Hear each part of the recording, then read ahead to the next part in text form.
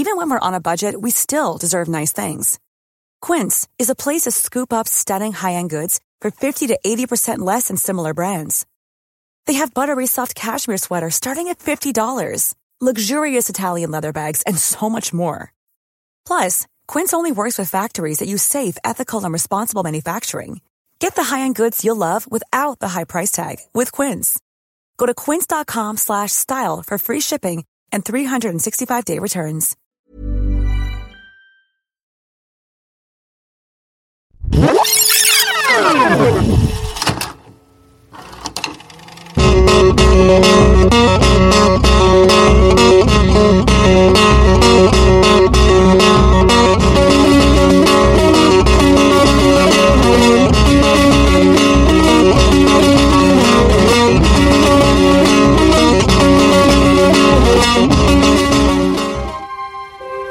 How'd it go at the convention, honey? You were the big hit of the show. It's fantastic. I love the computer business. For 15 years, Harry Tasker's been leading a double life. Mr. President, one of our best men is inside. Transmitting now. Right on time. I don't believe I've met you before. Rehnquist. Harry Rehnquist. Listen to the following code word. Helen. Helen. Now, they're about to collide. What's your exit strategy? I'm gonna walk right out of the front gate. May I see your invitation, please? Sure. Here's my invitation. Yeah, that worked good. Right out the old front gate. Can you lean back a second? Mr. Tasker's office. Hi, it's Helen. Is he in? Hey there, and welcome to Rewatchability, the podcast where we rewatch old movies and TV shows to see how they hold up over time. My name is Blaine Waters. With me, as always, is J.M. McNabb and Robert Larone. And joining us this week, one of our favorite guests. Hey, Johnny. Hi, it's me, Johnny Walker. Everyone's favorite. Thanks for coming on and talking about True Lies this week. Oh, it's my pleasure. You're like the fourth Beatle of this podcast if, like, the Beatles didn't invite Ringo to come around most of the time. Which they usually didn't. Really? I don't know, probably not. Sounds about right. Well, I'll take that backhanded compliment. And there's Johnny walking out of the studio. You're better than Ringo. Yeah, no, I'm just kidding. You're George. Blaine is clearly the Ringo of this podcast. I'll leave. Anyway, thank you for joining us this week. I think of myself as the Yoko Ono. Oh, yeah, you could change the whole thing up. Yeah. Yeah, the second half of the show is keep an eye on your rocks, though. The second half of the show is just going to be screaming.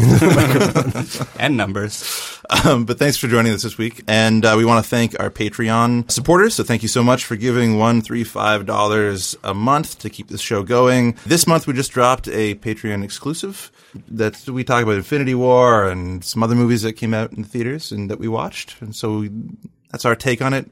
Now, if you want to hear us talk about new shit, you got to pay.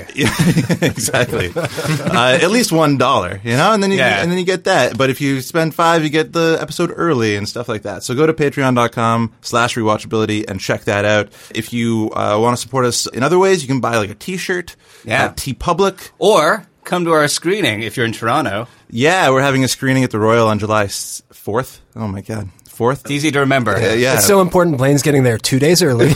We're going to watch My Girl. Yeah. It's going to be great. Featuring one of the stars of this movie, Arnold Schwarzenegger.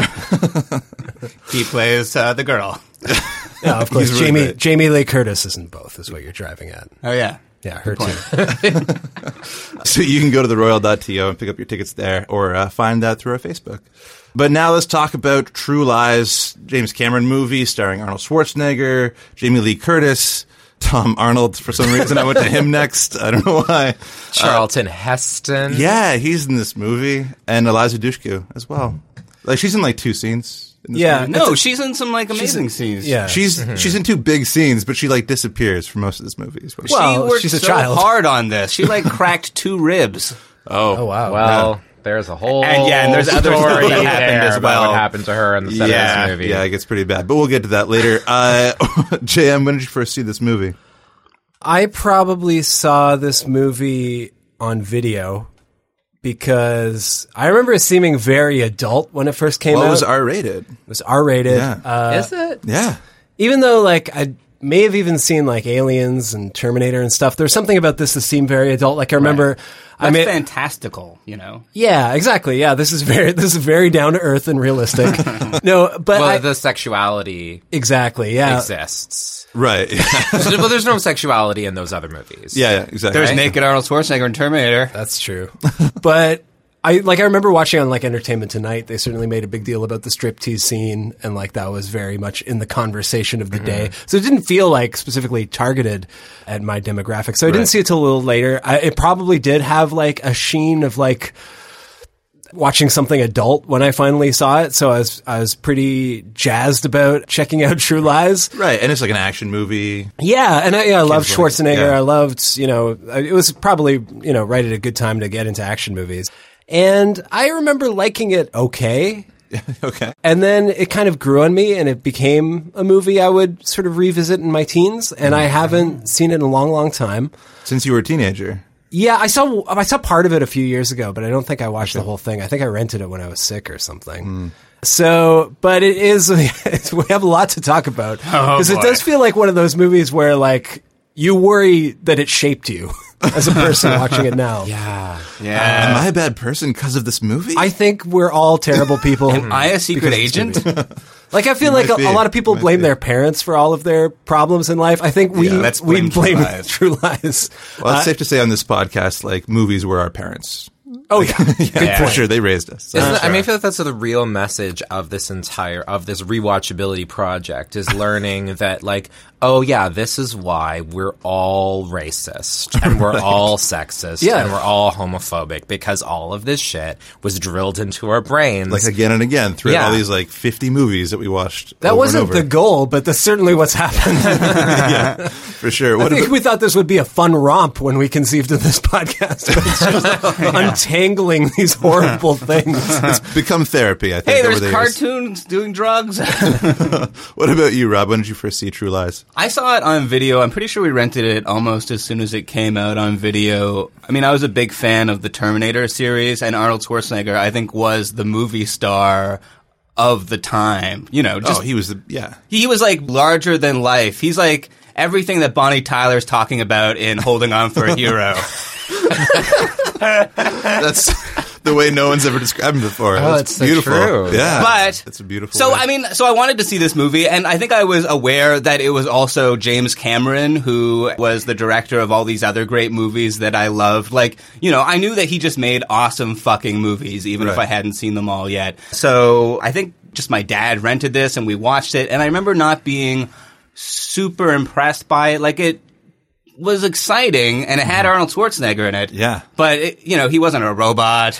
There was no, part where he's in the lava, and he goes, da-na-na-na, and puts the thumb up. Right. That part made me sad. So I didn't have, the emotional connection to this movie that I did with the other ones. And since then, I heard that it's terribly racist.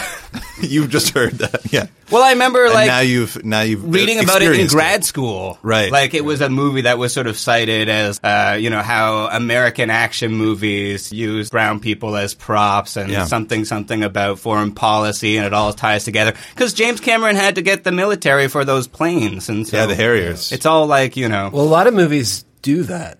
They Exactly. They pay the military for access to military equipment. Yeah, we talked about Top Gun. Yeah, and perhaps most controversial with James Cameron's ex-wife, Catherine Bigelow, in Zero Dark 30, where she basically advocates for torture or says that it's a useful way to extract information. Yeah. Which the government and the army was feeding her so that she could use the jets and all that stuff. I was also reading one of the Transformers movies, they literally had to rewrite the script because in part of their deal with the military to use their equipment, they also had to we want you to advertise this type of machine gun, so they had to write in a scene where they blow up a pyramid with a bazooka that they wanted to sell. I don't know. Yeah, but in the behind the scenes in this movie, this one guy talks about this is gonna do for the even more for the army than what Top Gun did, and it just made me kind of cringe. I was like, kind of cringe. That's terrible. I hope you got used to that feeling. Watching this.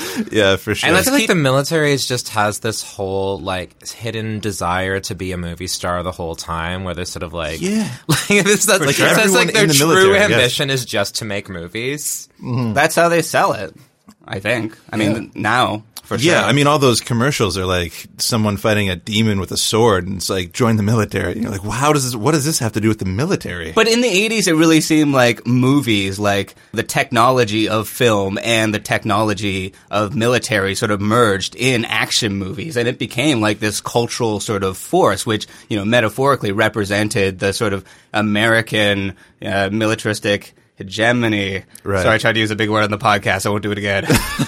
Get out of here.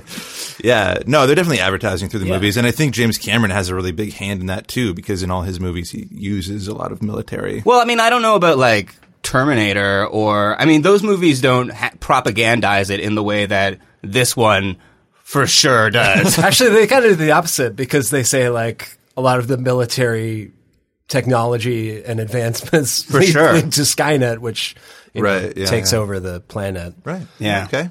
Good point. What about you, Johnny? So I remember catching this movie, I think probably a few times on TV growing up. I didn't see it in the theaters or anything, and I wasn't really. I feel like Arnie wasn't a part of my childhood. Right. I've only seen like T2 and Total Recall in the past couple of years for the first time. Oh, wow. The only one of his movies I remember seeing like as a child really before this was Kindergarten Cop, which I think I saw at too young an age, and it actually just like really like terrified me. You're always too young.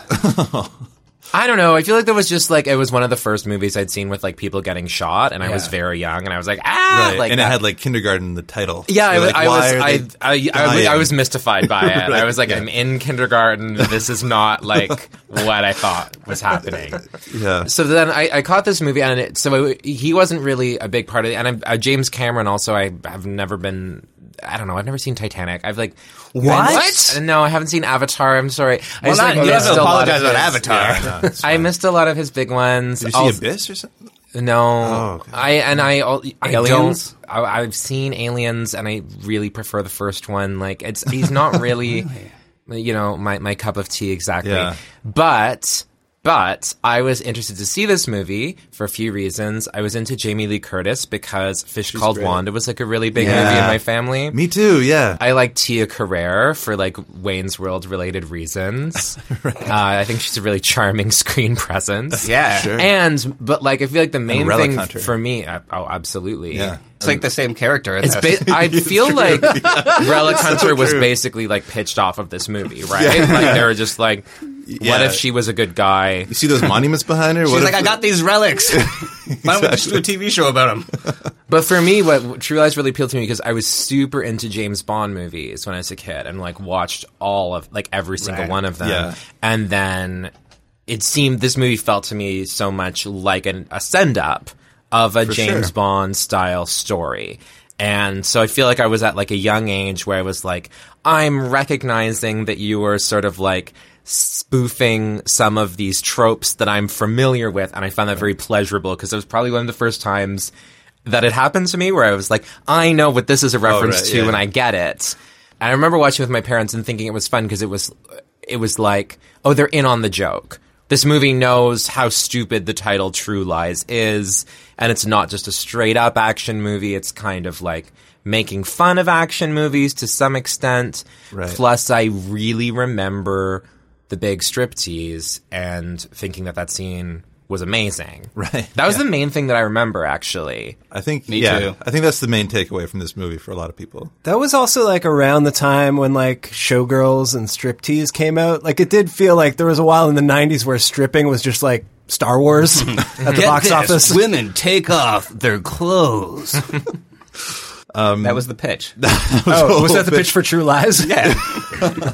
And Arnie's in it. Sold. a given. I remember this movie being so big when I was a kid. Like it was kind of everywhere. And Arnie was like you said, larger than life, but also probably larger than any life around him. He was just like a big, huge man. He's a big guy. He's physically imposing. Well, he was a bodybuilder. He built his body by pumping iron.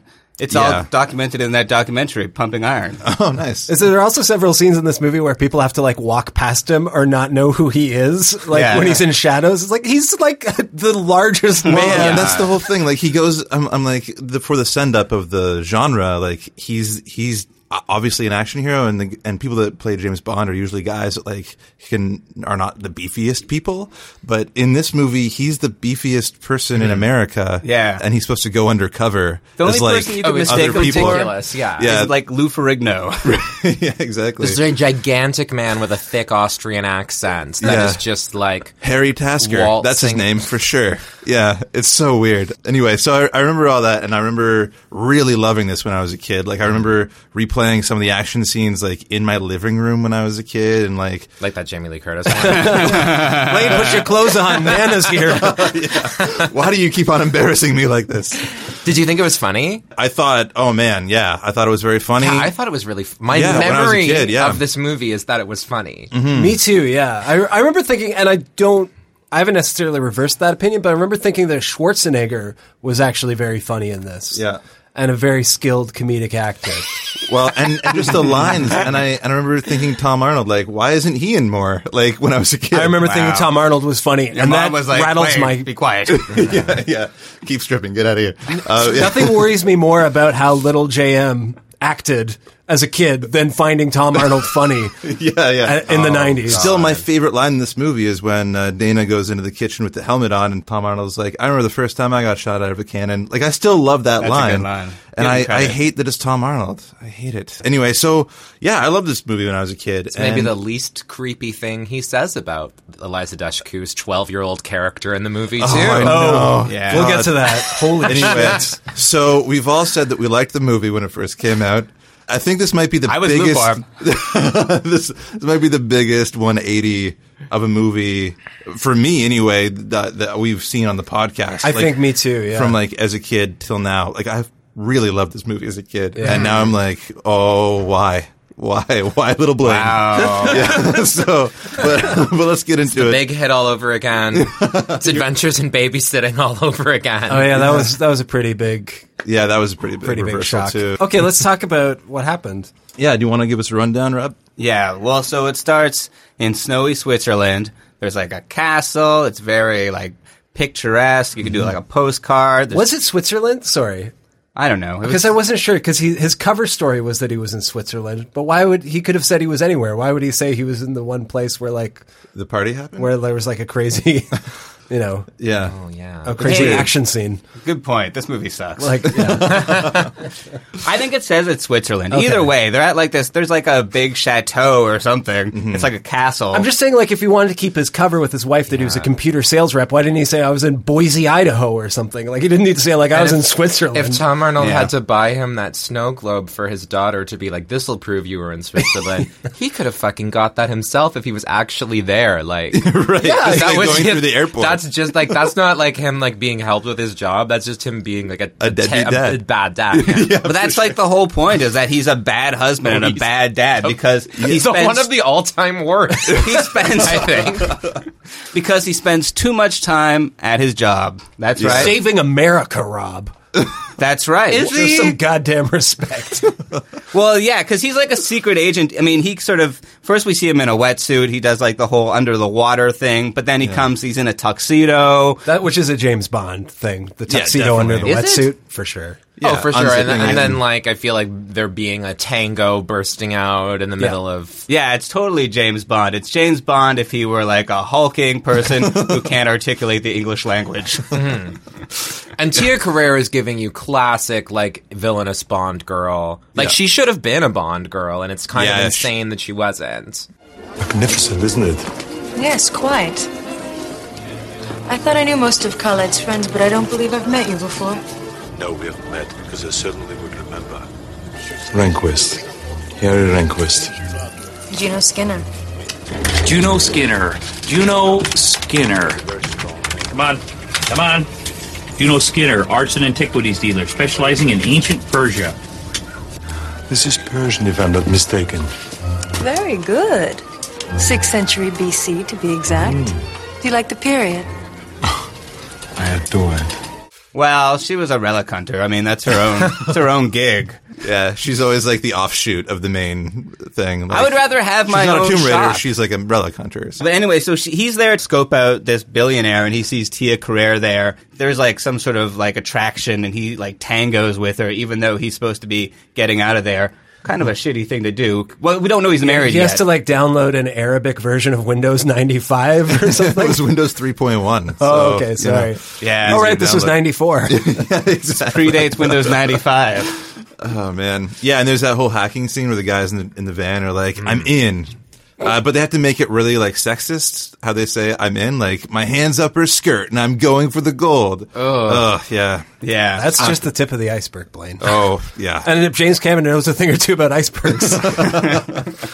Yeah, basically every move that Arnold Schwarzenegger makes is punctuated by Tom Arnold saying something sexist and gross. Sometimes it's literally just, what if we murdered women? Yeah. But anyway, he has to get out of there, and he does so in typical James Bond fashion by, like, causing a whole bunch of big explosions. Oh, and there's a great scene where they're skiing after him, which I think is directly from a James Bond film. Yeah. Very on Her Majesty's Secret Service. Yeah, exactly.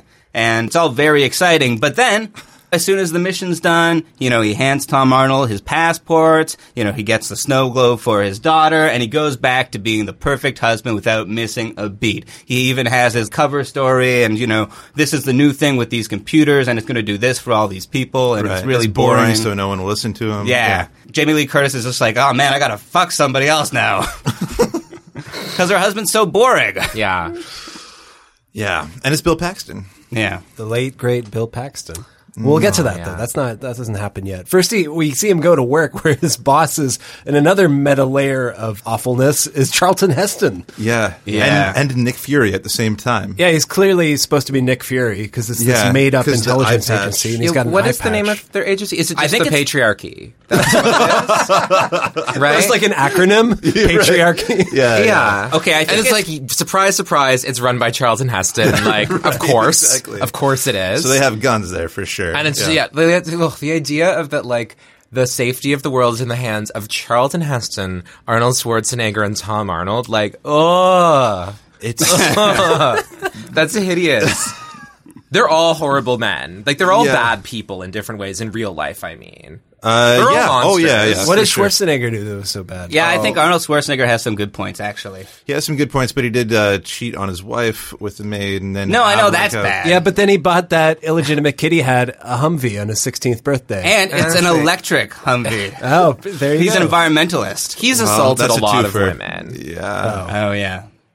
I did remember. I think I talked about this on the show. I did have this like weird nostalgic like comfort when Right. he was like sending out those videos insulting Donald Trump and stuff when they were Yeah. having that kind of war of words. Right. Like the Terminator versus Trump guy. Yeah, because it's just like growing up as a kid, it was always movies where like it was Arnold Schwarzenegger versus like a sleazy 80s businessman, and Arnold Schwarzenegger always won. So I had this like weird comfort, like we're on the right side of this. It's going to work out okay.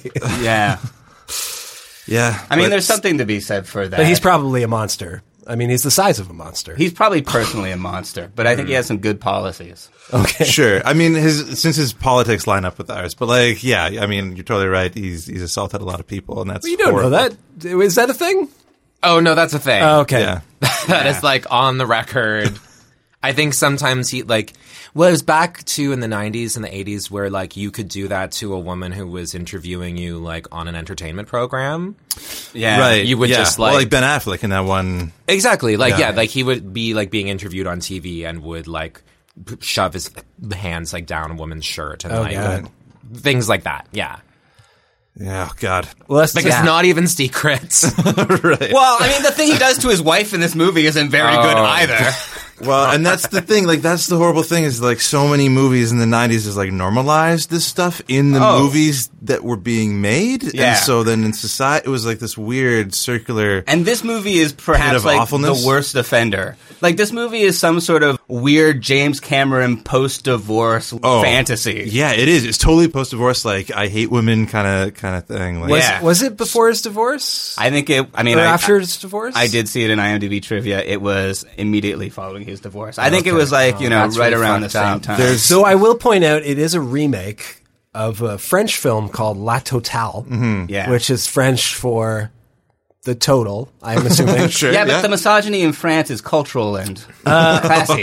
But, well, a lot of it was like pretty, like, just a low budget, but shot for shot version of True Lies. But One notable difference is the stripping scene, which we'll get to, was a Cameron original. So I think that's well, a bit telling. And Cameron, when you have to insert a stripping scene in a French film, that's saying something. And James Cameron rewrote the script after like 3 writers did a huge pass, and then he brought comedy writers in and didn't like any of the comedy they inserted into it, so he kept the comedy. So like all the dialogue and stuff is James Cameron, and there's a lot of men calling women bitches in this movie, like over and over. Yeah, and like over again. even at the beginning when it's just the James Bond thing, he's talking to Tia Carrere, and Tom Arnold says like, "Ditch the bitch." For no reason. No, every single woman in this movie is called a bitch by multiple people, and it's just fucking it's awful. It's just awful to see. Watching like Tia Carrere get like slapped in the face over and over. Oh my god! Oh yeah. Should we get to that part? Because there's a bunch of weird things with that scene. Yeah. How do we get from here to there? Well, they realize that she's like working with the terrorists, so that's right. He decides to go to her offices, and she has, she has all these like Iranian workers, like uncovering these relics, and then Schwarzenegger leaves, and one of them comes into her office and slaps her. And you find out that he's like the head of, like he's the sort main of main bad guy.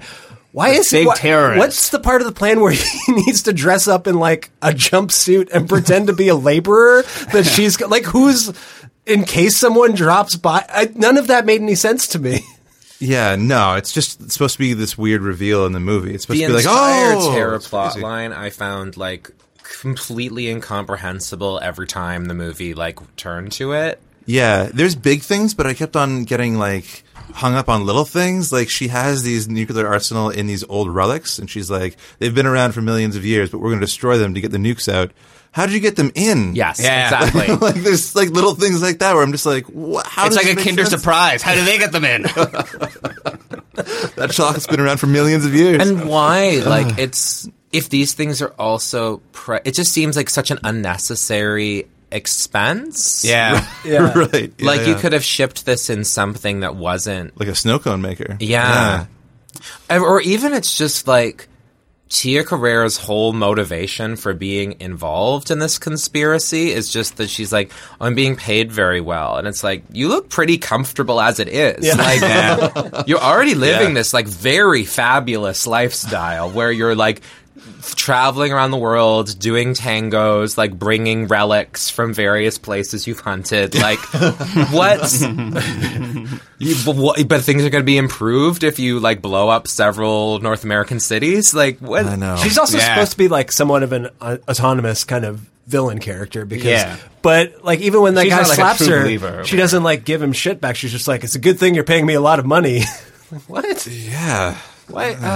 Anyway. Yeah. It's a good thing you're paying me a lot of money and pretending to be my subordinate for no reason. Well, it's weird too because like of the villains, I feel like you actually probably you get as much if not more time with her, and she's the one who actually interacts with the protagonists, but she's like has zero stake in the terrorist mission, which I think is an interesting narrative choice. In that, like, one of your main villains doesn't even care about the thing that they're doing. Well, again, it's this weird, like, so obviously, like, the two controversies to come from this movie, even at the time, which I was doing a little research we'll talk about later, but the two main problems with this movie are the sexism and the racism, and they managed to shoehorn them both into the villains. Like, the villains are brown people and women, and that's it. Yeah, and even other... Like, and certainly, like, a woman of color, like, I feel like pretty intentionally. Yeah, good point. Oh, there's another woman of color. She's in the scene where they have a meeting, and then Charlton Heston, before she gets a chance to speak, says, "You're good here. You can leave." Yeah. She's the only other woman of color in this movie. Yeah, I wish I was watching it with my wife, and I was, like, looking at my phone when that happened. She's like, "Did you just fucking see what happened?" Yeah, Charlton Heston was like, get the hell out of here. He's like, "Okay, we can talk now." Oh, God, it's so awful. But so, like, were they pretending that they were a computer company when she was in the room? I think I work for IBM. I don't know. We were going to steal Windows 95 to compete with Microsoft. Oh man, yeah, it's pretty. We'll come back after a short break to talk more about the controversies and wrap up the plot. So join us in a sec. Even when we're on a budget, we still deserve nice things. Quince is a place to scoop up stunning high-end goods for 50 to 80% less than similar brands. They have buttery soft cashmere sweaters starting at $50, luxurious Italian leather bags, and so much more. Plus, Quince only works with factories that use safe, ethical, and responsible manufacturing. Get the high-end goods you'll love without the high price tag with Quince. Go to quince.com/style for free shipping and 365-day returns.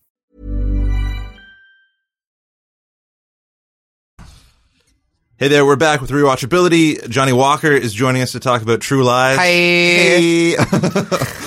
So let's get back to it. We haven't even talked about the True Lies.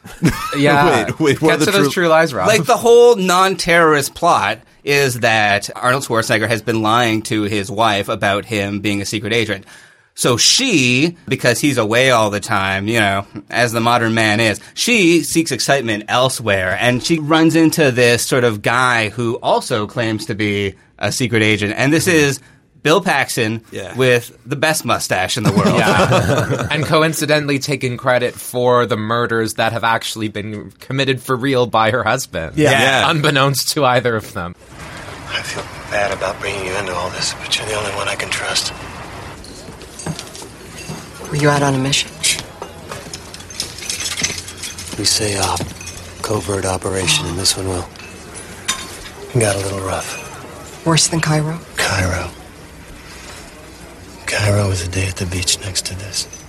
Mm-hmm. That seems a bit far-fetched. I mean, he is kind of the main bright spot in the movie for me. Oh, I mean, performatively, yeah. The storyline has issues, but his performance is his dialogue has amazing. issues too, but his performance is great. Well, I mean, he's supposed to be a that creep. mustache. And yeah. And he was also like, he was a leading man sort of around this time, wasn't he? Like Twister was just a couple of years after I this. mean, was he ever a leading man? I think he was a lead in like a few movies, but it never really stuck, I feel, for him. He's in the framing device of Titanic, which you wouldn't know. He's in No. He's in every James Cameron movie, though. He was like, they were like... Yeah, The Abyss, yeah.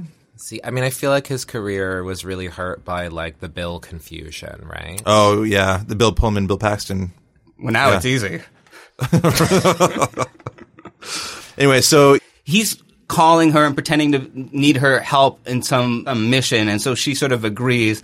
He's like going to trick her into having sex with him because then they need it to look like real when they're pretending to be husband and wife later. Right. He's going to take her on vacation, and it's like cover for like this operation he's doing is what he's saying. Yeah. Yeah. And meanwhile, like, Arnie is clued into this almost immediately and starts going crazy, like following her and surveilling her, and at one point like goes to the used car dealership where he follows this guy because he's a used car salesman, obviously not a real man, and he pretends to, you know, buy a car to like talk to this guy, and they kind of become really good friends. Yeah, they realize they have more in common. They were both shitbags. Women suck, right? It does seem like a bit of like, that's the thought I feel like I would have had if I was writing the script as like a teenager. Be like, what if the guy who's a spy pretending to be a salesman ran into a salesman pretending to be a spy? Right. Play! That does seem like a crazy coincidence. Yeah. And Bill spills the beans immediately. Yeah. Despite not really knowing that that's what Arnie's there for. Right, yeah. Right? He's like, by the way, you wouldn't believe this scam I've been pulling on a housewife. Like, yeah. I mean, that's the one thing he's got going on, to be fair. Like, that's, you know, that's his thing. That's his one thing. Yeah, but then Arnie uses this same trick because he, like, kidnaps his own wife using the resources of... The fact that this came out just after James Cameron had a divorce makes it so much creepier, everything that Arnie does. The weird part is that Tom Arnold is the voice of reason. He's like, you can't use federal resources for this. This is a felony. You're going to go to jail for life. Yeah. But then what's the thing? He's just sort of like, I tell them you got a blow job one time. Like, that's how he gets Tom Arnold and the entire... U.S. patriarchy. behind him. Like, to go along it's an with this, acronym. right? Yeah. Oh, That's how the system sort of ties together. People, covering for people so that they can cover for people right. doing shitty things. And then to reunite Arnie and Jamie Lee Curtis, Arnie comes up with this great idea to have Jamie Lee Curtis strip for him in a hotel. He says that she's got to go to this hotel and like perform some erotic something for this guy who just likes to watch. Don't worry, you won't have to sleep with him. Right. It's like one thing for Tom Arnold to be on board with this plan, but it seems like they're using the resources of the entire... They are, yeah. Like, how are all of these other people? They're like, what are you doing to your wife? Well, I think a lot of them don't know about it because one of them like hits his wife with the barrel of a gun. Yeah. Yeah, it's true. And then he decks the person, and that's like the funny part of that scene. Yeah. Which is awful. Like, that's going to be an awkward Monday morning when they call Arnold Schwarzenegger in and be like, hey, why did you punch this guy in the face? They get that Frenchman to record that dialogue. Do it very slowly. Do it doucement. Which is also weird because for the one scene that wasn't in the French version. They get the French guy. Was that maybe like a tip of the hat to its origins? Maybe. A little That was saucy. Yeah. What I find like the most hilarious of the about chapeau. that, though, like it's ridiculous that he is sitting in that room and that she does not recognize that it's him. Yeah. Well, it kind of... He's backlit, Johnny. My name is Michelle. Carla thought you'd like me. Let me do the talking. You may start by unzipping your dress. No. Turn around. Do it doucement. Do it very slowly. So he's backlit, but then for all of his close-ups in that scene, he has this full, like, Morticia Addams eye light. It's like, there's no way that she wouldn't recognize him. Yeah. And then the whole reason that, like, he has to play that tape is because, like, because Arnold Schwarzenegger as a person is incapable of doing anything other than his own voice, right? Yeah. He does a really good Arnie impression. I feel like that's another trope that's in 90s movies, like Home Alone 2, where cassette players were just magic. Yeah, it's like a yak. He still has a yak pack. Yeah, he just like hits fast forward and it gets to the exact line he wants somehow. It's confusing when I'm listening to tapes at home. Sometimes I think the singers are in my house. You think like Steve Tyler? Yeah. An actual one tinny spy would probably have to be able to like speak in different languages and presumably do different accents. Yes. He does understand different languages. Like he speaks perfect Arabic. He doesn't even want to change his name from Harry when he goes undercover. He's still Harry something. He's like a 90s sitcom star. It's like, I can't, if they say a different first name, I won't answer. I'll be very confused. But he's even like, he's dropping the tape player and like playing the same, like he's doing such a bad job of it. Yeah. The idea that like she's not aware that like he's holding a tape player is ridiculous. Yeah. And it's also, it feels kind of insulting that like in the script and in the way they shot it, she was kind of like finding her own sexuality while doing this. Oh yeah, she like really gets her groove. Yeah. Like at first she's just like like a housewife, she's not in touch with her sexuality. And he knew that was what she was going to be because he he gave her pre-recorded permission. the thing, right? Right, yeah. Being like, no, don't dance like that. It's bad. Like, do it sexy. Like, because he knew that her first attempt was going to be shit. Right, yeah. Yeah, it just kind of feels a little insulting. That's all. I will say, I mean, didn't we do this on our wedding night? Part of it, watching it now, I was wondering like why this wasn't sort of called out for these issues at the time, and the reason was it totally was. It just didn't like proliferate into the popular culture that I was consuming as a kid, like on Entertainment Tonight or something like that. Like I was reading the LA Times review said, in the context of an action film, a strong character is in control.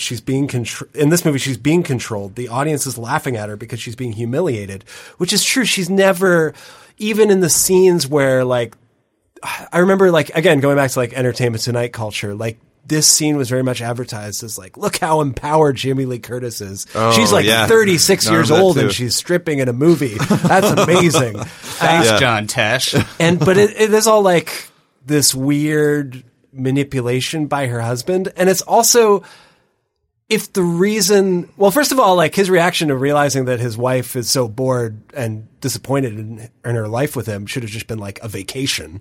Yeah. Or telling her the truth just outright. Yeah. Yeah, but even in this version where he's like, okay, she wants to do secret agent things, I'm going to give her a fake secret agent mission. Why is his go-to mission like, okay, you're a prostitute in a hotel? Yeah. And I'm going to sexually assault you. Yeah. Well, yeah, especially when it's like, don't worry, you won't have to have sex. And then it's like, no, we're going to take this to a way rapier place. Like, yeah, like she has to close her eyes and lie in the bed where she thinks that she's about to be raped by this French guy. Doing that weird Tommy Wiseau shit with the rose. Like, oh, yeah. Yeah, exactly. It's pretty gross.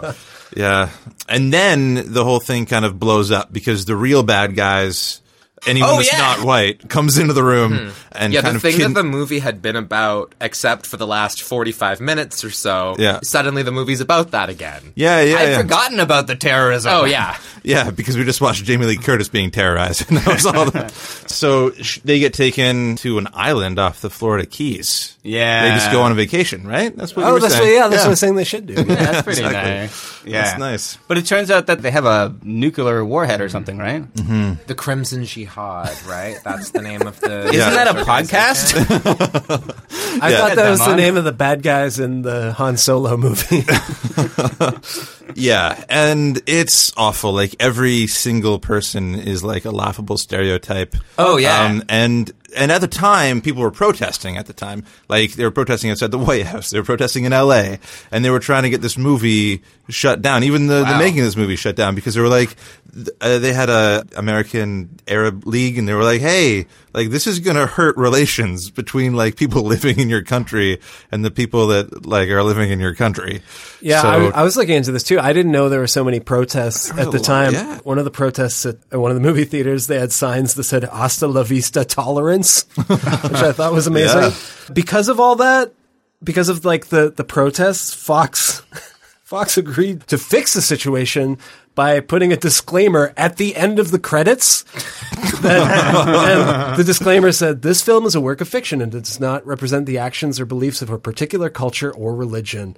And the Fox spokeswoman, Andrea Jaffe, said, well, that cost us some money and required an extra day's work on the picture. So, you know, the message being, that should be good enough, guys. We had to spend a whole day typing out a sentence and putting it at the end of the credits. How did that take a whole day? The end of the credits. Yeah. How did that take a whole day? Even, I'll tell you what did not take a whole day, like coming up with a motivation for the villains. Like, when they finally like, oh, yeah, this is why we're doing the terrorism. U.S., the worst. Whatever. We're going to blow you up. Like, it's so half-baked. Crimson Jihad, I don't know. Yeah. I just feel like I think that was the one thing that I appreciated was it connected it to America being shitty overseas in like the most half-baked way. Like, didn't like... It was awful, but... get into it or anything, but terrorism in America is largely because of American foreign policy in the Middle East. Mm-hmm. Yeah, so at least they weren't like we need some magical rings or something. Yeah. No, and I guess it's like right, yeah. If the US military is run by just like Charlton Heston and Tom Arnold, it's like, oh, it's pretty understandable that everybody wants to blow you up. Yeah. Well, it kind of is. Anyway. Well, I mean, like, this movie definitely did not help things, as the Arab American League said. No.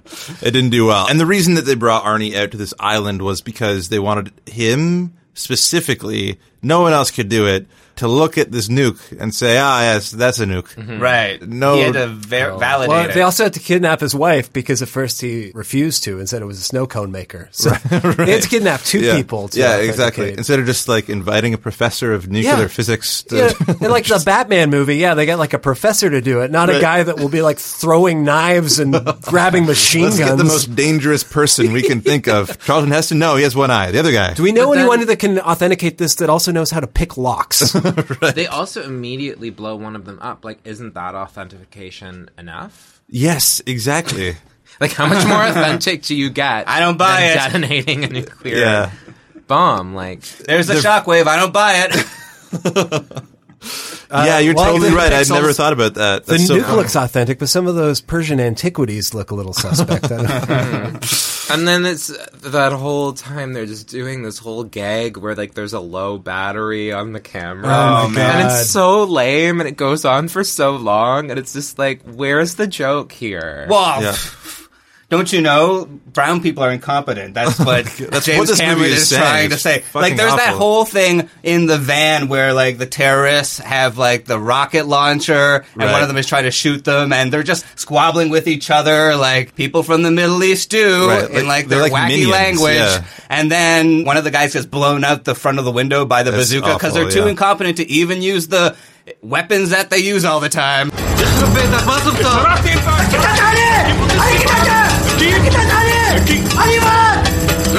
Well, yeah, that's the thing. They're not just this sort of nameless, faceless villain. They're also like cartoonishly bumbling. Yeah. and it's really awful. And we also didn't mention the fact that when they first sort of identify this guy after a horseback chase we didn't talk about. There's so much racist shit in this movie. We didn't even talk about the part where Arnie rides a horse up an elevator on the side of a building. Yeah. Which is pretty awesome. Which, yeah, I saw, that part holds up. Yeah. They could just remake that part of the movie. Yeah. I really liked the part where he tried to make that horse jump off the building and the horse was like, no, ma'am. Oh, yeah. Yeah, exactly, yeah. But when they identify the villain, his name's like Abu Salim Aziz or something. Yeah. And they're like, his nickname's the Sand Spider, which I was reading, people were pointing out at the time is suspiciously close to Sand N-word. Oh. Yeah, that's not a nickname he gave himself. Suspiciously close. Yeah. Yeah. I mean, yeah, I don't know this movie. And James Cameron defended it by saying like, oh, I don't know, I just picked like, oh, I think The like, most racist thing that came to mind. he said he was considering it being like the IRA. Okay. But I think the thing I read said that I think there'd been a bunch of IRA things like Patriot Games and Blown Away. Okay. So he was like, I don't know, let's pick something else. The Irish Defense League was like, Oh, don't even think about it. damn! No!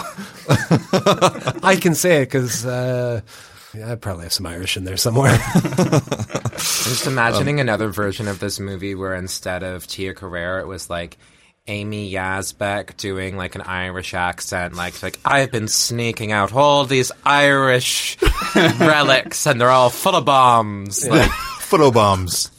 That's great. It would be a little like Halloween 3 or something, I think. Yeah. So they actually get off the island. So much crazy shit happens. Like they're driving like the nukes across the bridge and they blow up the bridge and then the bridge is down. The bridge is out. He says, yes, No. the bridge is out. And then they have to like shoot the terrorists. But then, even more fucked up, his daughter gets taken by the terrorists. Of course. Yeah. There's a really cool scene on that bridge where Jamie with Lee the pelican? with the oh man, just great writing. It was brief though. It was. But the scene where Jamie Lee Curtis is in the car and then he grabs her hand in the helicopter and then she gets kind of lifted out of the car as it falls off the bridge. Like that's a stunt that she did, which is pretty cool. Oh wow. Yeah, it's a great stunt. Yeah, on her birthday, no less, which is what every article I've read about that says. She And did it's it on her birthday, no less. I know. All right. I think they use that as like a marketing thing. Like Yeah. Jamie Lee Curtis can do her own stunts. Yeah, like it was like True Lies, and then the subtitle was like on her birthday, no less. Like, it was bad. Well, I mean, the action sequences in this are great. I mean, that's like James Cameron is great at plotting these action set pieces. The horse in the elevator, the Harrier jump jet stuff is all like it's all very exciting, except it's all very awful. He commandeers a Harrier jump jet to go save his daughter from this skyscraper in downtown Miami. You know, it's like a demonstration of American military might. Yeah. He just shoots pretty indiscriminately, like this whole floor of terrorists. It's so much worse than that because his daughter is literally dangling from a crane, and he goes, "I need to kill a whole bunch of people first. Just hang on, honey." Like, there's no like, I need to save my daughter. It's like, nah, we need to kill these people. It's weird watching an American movie that, like, the climax is like, I mean, it's obviously very pre 9/11. Just seeing this plane attacking a skyscraper as like something the hero's doing, I was kind of like, Yeah. It's Arnie attacking. Yeah, for sure. But then he does save Dana. He, well, yeah, there's like the herring thing on the sky ship. She has like the key to the thing that will set off the explosion. And she stole it, and we set that character trait up earlier when she stole money from she's great at stealing. Right, yeah, that's her only character now trait. I like her natural spy skills. And also, one good brown guy in this movie, Faisal, is also in there and distracts him so that she can get the key. Right, yes. Yeah, and they definitely put that character in to be like, see? We like brown people too. No, it's awful. There's one good one. Yeah, but that kind of like ends it. He shoots the bad guy into a helicopter full of bad guys. Well, I mean, it's amazing. It's not just he shoots the bad guy into a helicopter full of bad guys. The guy's dangling on the missile. Yeah.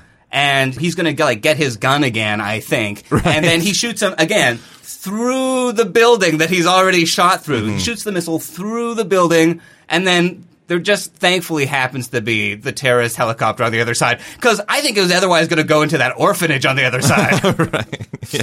He's just like, the next skyscraper over with the orphanage in it? He doesn't care. No. There's so much collateral damage that he cannot erase. That's another movie. Did you guys notice, though, just on cranes in general, there's a walkway in the middle of them.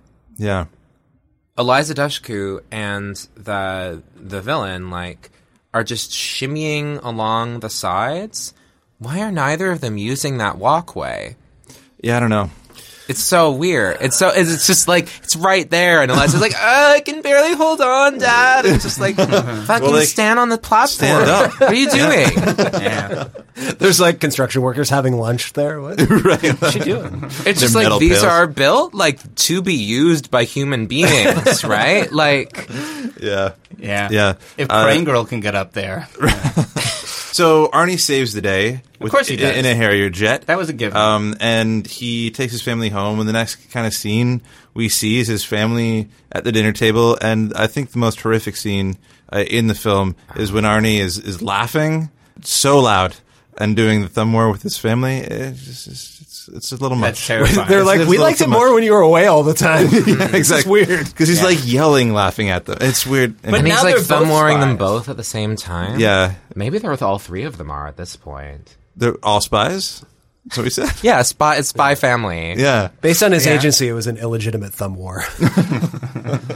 Oh, God. But then they get a call, and this is the tag to the movie as they go and they do another case, but this time they're together as husband and wife. As a family. Here's a big thing that was different for me watching it, or that I, took a bit differently when I was a kid. Because of that ending, I remember that ending that him and Jamie Lee Curtis, him and his wife, are kind of both spies. They team up at the end. Yeah.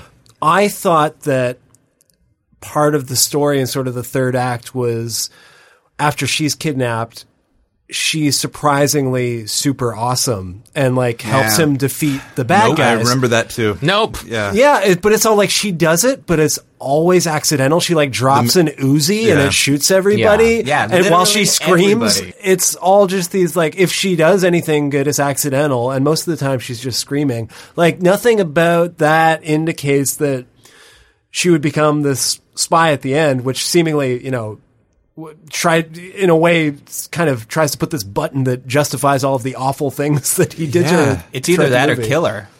Probably. Which we know which Tom Arnold would want. Because we alluded to it earlier. He's got that line where he's women. What does he say? You can't live with them, can't kill them. Yeah. Another classic Arnold zinger. And we didn't talk about what he said about his daughter at the beginning. She's probably stealing money for an abortion. Yeah, he's just they're that's their work chat on the way. And he's like, he's like, hey, your 12-year-old daughter, is she menstruating yet? I'd like to know if she has an abortion coming up soon. Oh, yeah. Is she still a virgin? Yeah. Yeah. If I were Arnold, I would punch this motherfucker in the face. Yeah. Or not resort to violence like the rest of this That's what movie does. She was 12 years old when that movie was filmed. I think it's important to note. Yeah. If it was made now, Arnold Schwarzenegger wouldn't have to blackmail him about a blowjob. He'd be like, if you don't help me, I'm going to tell our boss that you asked if my daughter was a virgin. That is 100% inappropriate. That's a fireable offense right there. Oh, and then Bill Paxton is improbably working as a cater waiter at that fancy ball at the end. Yeah. Despite that, I guess maybe he got out of the used car business. Yeah, but he's still up to his old tricks. He is. Tricking women. And they make him pee himself again. Yeah. I think he just might have a weak bladder. Yeah. I think that might just be a thing. He needs to go to the doctor about. And then are they great spies? Because the second that same tango comes on again, they completely ignore their mission. That's his Achilles heel is the tango. Wait, but he's dancing the same tango with his wife that he danced with Tia Carrere? That ain't right. Yeah. Do you think like as soon as it's over, like, oh, remember that woman we killed? Oh God! Didn't save her from that limo. No. Which is horrific because she played her brother's boyfriend. Michael Myers played Wayne. Oh, that's right. Good connection. That's not a leap at all. That's nope. pretty good. Solid joke. It's canon. But yeah, I mean, he was despicable in that movie. Tom Arnold, like his character was. But there was, I mean, we're gonna have to talk about it at some point. But like a lot of controversy surrounding this movie because there was like on-set monsters assaulting people, and that was Eliza Dushku as well. Yeah, it was the stunt coordinator Joel Kramer. He was 36 at the time. Eliza Dushku came out and said that he like molested her and then like actually had her injured or like. Oh, really? In a stunt? Yeah, he in a was the one stunt. responsible for her safety. And after she like rebuked him when he invited her to a pool party where she was the only one there when she showed up, and then he like assaulted her. That's horrifying. Yeah, it's just awful stuff. And you know, I mean, we've been making fun a lot of James Cameron and talking about all the dumb shit he put in this movie. Like, I think he's a good guy ultimately. Like I've probably mentioned on the show, like he went to school with my mom. I think he's still friends with my uncle.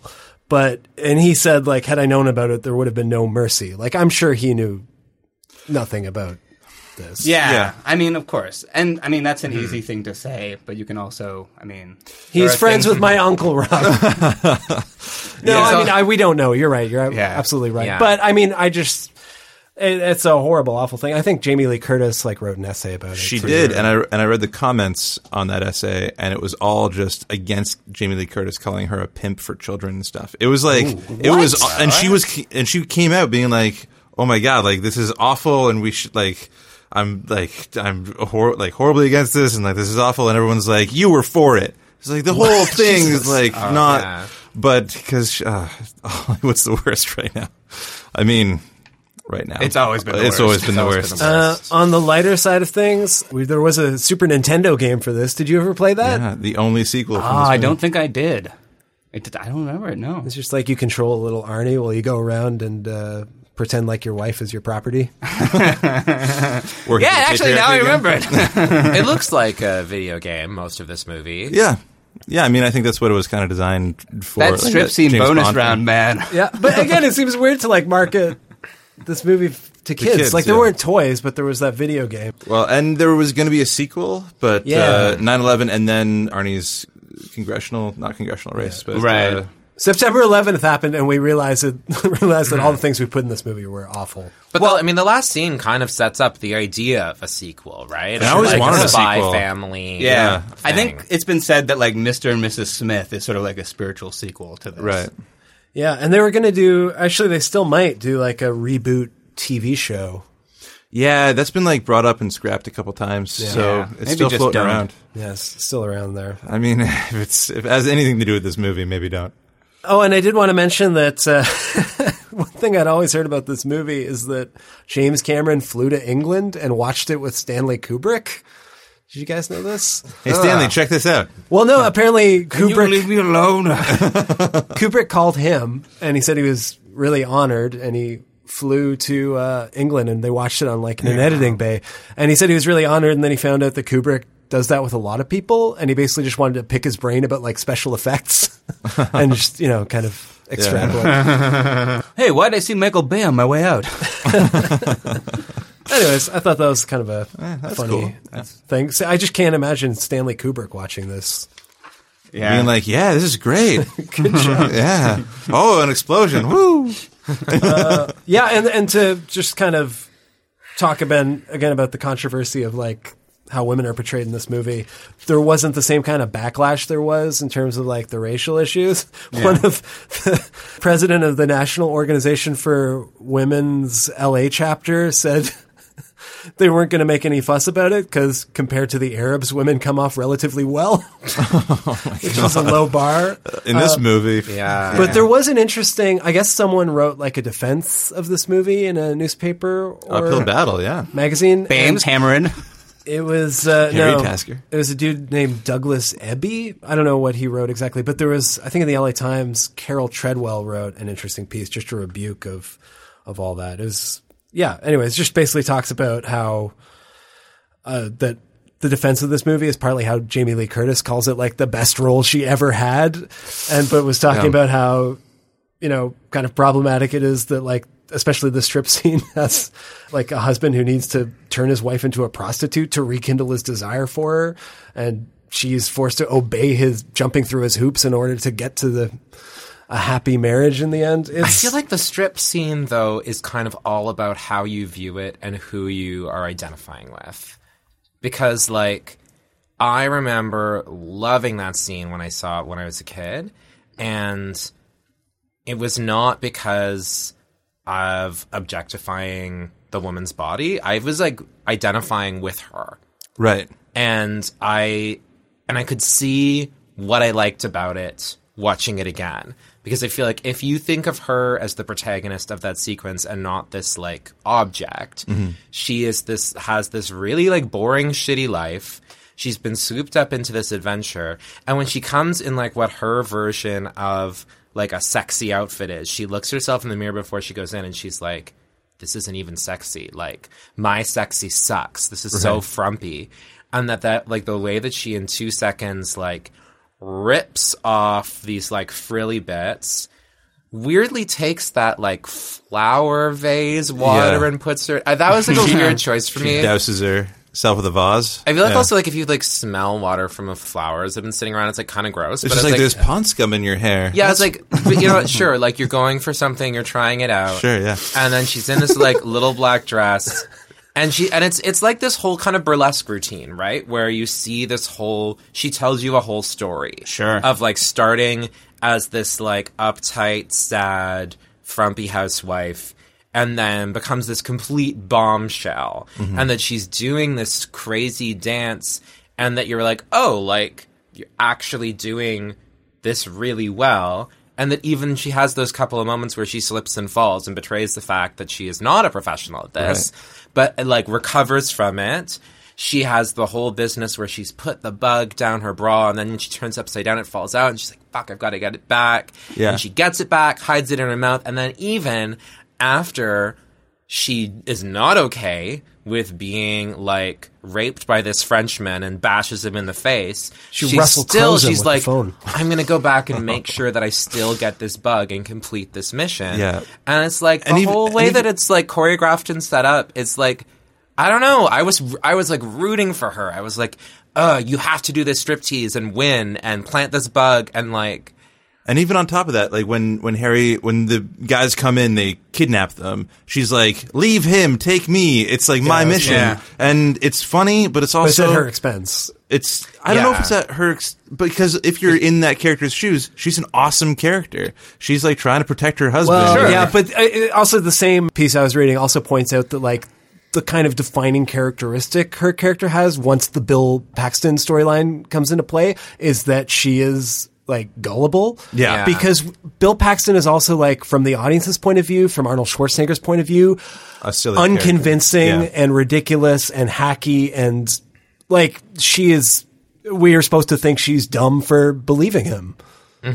So I think that there is like a lot of we're laughing at her. Definitely. We're outside of, you know, her perspective on this. I also think like what you're describing, like they could have found a way to have it be that they give her a mission to do and she does something sexy, but of her own initiative. And that surprises Arnold Schwarzenegger instead of him being like, me and my coworkers decided you should go strip. No, I wish that she had somehow stumbled. Like it would be a better movie if she did legitimately like become a spy for real somehow. Yeah, like or if she got good at it, like you were saying, Jam. That'd be a great third act. Like, if the coincidence ended up being that actually, like, they're both spies, or that, like, he was a spy and she's just been recruited by another agency, like, and that this mission she's doing is for real. Like, that and all would be so much more satisfying. Yeah, and agency is such a problem in this movie for any character that isn't Arnie. Which agency, the Omega Factor or whatever? Yeah. I can just imagine reading the headlines when all of this came out. So, an officer used department resources to have his wife go undercover and strip for him in some sort of bizarre scene. Also, they had like mics and everything all over that room, and he was just about to make love to it. It's just weird that everyone was like listening in on their sex. All right, boys, close your eyes. Well, also like the scene where, you know, they have her in the interrogation room, and they're all kind of like, you know, she's trying to like hit the mirror with the stool, and they're all like laughing at her. Yeah. I know. Yeah, it's awful. Disheartening. But she is really good, though. She is, as an takes actress, everything that James Cameron and everybody else gives her and plays it with like her sort of like regular comedic sort of, I don't know, panache. Is that she's a thing? great, and I think Schwarzenegger's really funny too. Like the scene where he's on like the truth serum. Yeah, I find that scene so disappointing. Really? Why? Yeah, because it's like that creepy little man comes and sticks him with the needle.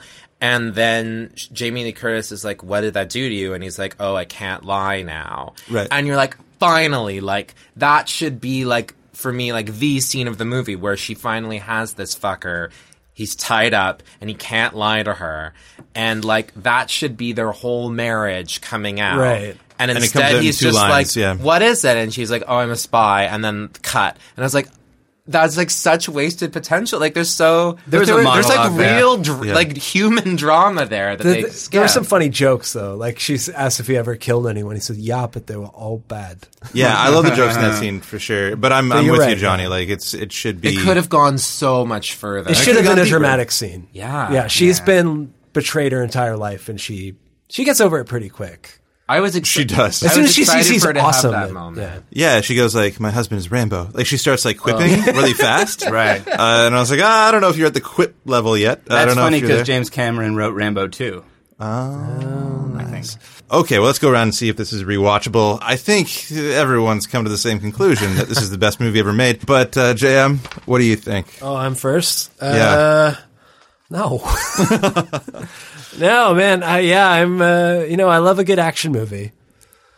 I think there's some great action scenes in this movie. Like, I think the horse chase just goes on for so long and there's that bathroom fight before that. But everything at the core of this movie is awful. And it's not just like, oh, it's dated, it's an older movie. No, like we've pointed to, like this was a problem at the time that people were very vocally, like there were people outside picketing movie theaters because of, how hateful some of the characterizations in this movie were. And because we were living before the internet, none of that kind of filtered down into the popular culture that we experienced as kids or teenagers, which led to us just kind of enjoying this movie with very little criticism of it, which, is kind of disheartening to go back and visit it, but I'm glad we did.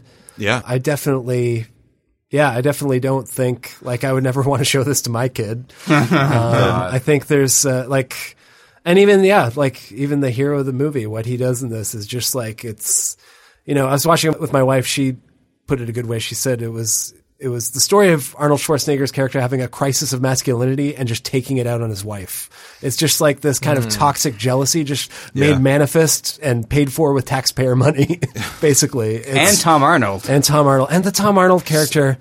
Again, I remember him being funny. I remember even like just seeing people on TV talking about how funny he was. And every joke he says is just cringy and awful. And I don't know how it happened, but apparently Tom Arnold is the lesser of the two of him and Roseanne. I don't know how that. Well, I think he's trying to raise money to like find the P tape so that we can finally stop this whole charade. Well, there was a while where, remember, he said like, "Oh, I've got tapes of Trump like." Oh yeah, that's what it is. Saying racial epithets in my closet from The Apprentice. You probably can't find anywhere he's not saying them as well. But he was like before the election, he's like, "I'm sure I can dig those out." What about you, Rob?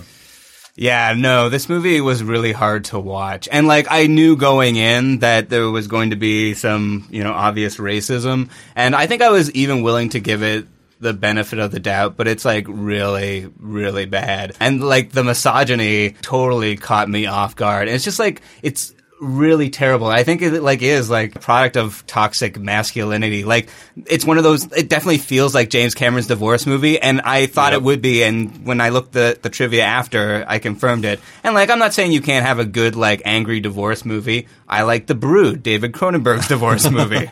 But this one's just way too awful, and I don't know, it just reinforces a lot of really bad things. And on the other hand, the action sequences are great. Yeah. But I'm not going to watch it again. I don't think it's rewatchable. I think this is it's an unfortunate entry in all of their catalogs. And also, I really hate the way that James Cameron will just sort of explain away what people find problematic about his movies. He does the same thing with Avatar when they're like, oh, well, these are First Nations people that you're sort of, using, you just colored them blue. And he's like, nah, I didn't do that. This is this. This is on Pandora. Then he's like, excuse me, I have to go visit the wreck of the Titanic. And then, he just goes away. Then he drives the Harrier jet out of there and leaves. So it gives you the thumbs up as he is submerged in a scuba suit. Yeah, so it's not rewatchable. And I think it's a really... I would be really embarrassed if I was James Cameron and I made this movie. Oh, man. What about you, Johnny? Yeah, it's a never again for me. And I found this movie a real slog. I had to get through it in 2 bits. I was falling asleep the first time. I think it's bad on so many levels. And I remembered it being funny and fun. I don't think I laughed at a single joke. Even, if the best things about it are the action sequences, they're not that great, guys. There's better action sequences in so many other movies. Even just with horses? There's I didn't feel it's not even James Cameron's best action sequences. It's not Arnie's best action sequences. I found a lot of them were just very generic explosions, shooting, whatever. Mm-hmm. Yeah, it's a very hateful movie, obviously, on top of all of this, the Tom Arnold of it all. I don't know. No, I mean, has a few little bright spots. I felt like every time Tia Carrere entered the frame, it kind of lit up for me. I love watching her, and I think she really made the most out of that role. I thought Jamie Lee Curtis was fun with the material. I also just, for me, I maybe it's because I wasn't exposed to him very much as a child. Arnold Schwarzenegger is kind of a tough pill to swallow for me. I don't get why people want to see him talking so much or think that his one-liners are great. Right. He's a body. In this movie, they're not. He's a body. That's his thing, right? That's why his shirt always falls off. You put him in a movie because of his body. Mm-hmm. And every time he talks, he's got a poet's soul. He's the he's exactly the same in everything that he does. Yeah. And I think did you see the movie where he had a baby? I think his line readings are honestly only a couple of degrees above a Tommy Wiseau thing. Yeah. And I don't think that that's just because me being racist about people's European accents. It's there's this stilted, awkward, not oh, you've never met a human being way of talking, which isn't helped by this rubbing a rose on a woman's face. That's how he says hi. I've never. Here is a tip, fellas. Let's retire this from the playbook. Don't rub a rose on a person's face as though it's your dick. And you're drying it off on a towel. Don't do that. I gotta call my florist. Did you do that to your florist? That's 2 wrongs, don't make it right, man. That's awful. So that's a no. That's from a you, no, Johnny. And I'm gonna have to concur with everything, but especially the towel bit. Everything that you guys said. So thank you so much for listening to Rewatchability this week. Ended it on a good note. And you can find us at rewatchability.com. You can go online, buy t-shirts at TeePublic. You can see us live on July 4th at the Royal in Toronto, Ontario, Canada. And you can find us online to interact with us on Twitter at Rewatchability and on Facebook. Oh, yeah, Johnny, do you want me to plug anything for you? Well, you can keep up with what I'm doing over at JohnnyWalkerArtist.com. Love it. Yeah. Yeah. And isn't your short in a festival? Oh, yeah. A short film I made is going to be at a festival in Los Angeles called New Filmmakers at the end of July. So for all of our LA listeners... We have a few. Yeah. Come on out and say hi. Yeah, you're going to be there. I'm going to be there, yeah. Oh, okay, meet Johnny in person. Meet the elusive Johnny Walker. Exactly. Great. Thanks for coming on. Cool off. Anytime. You're fired.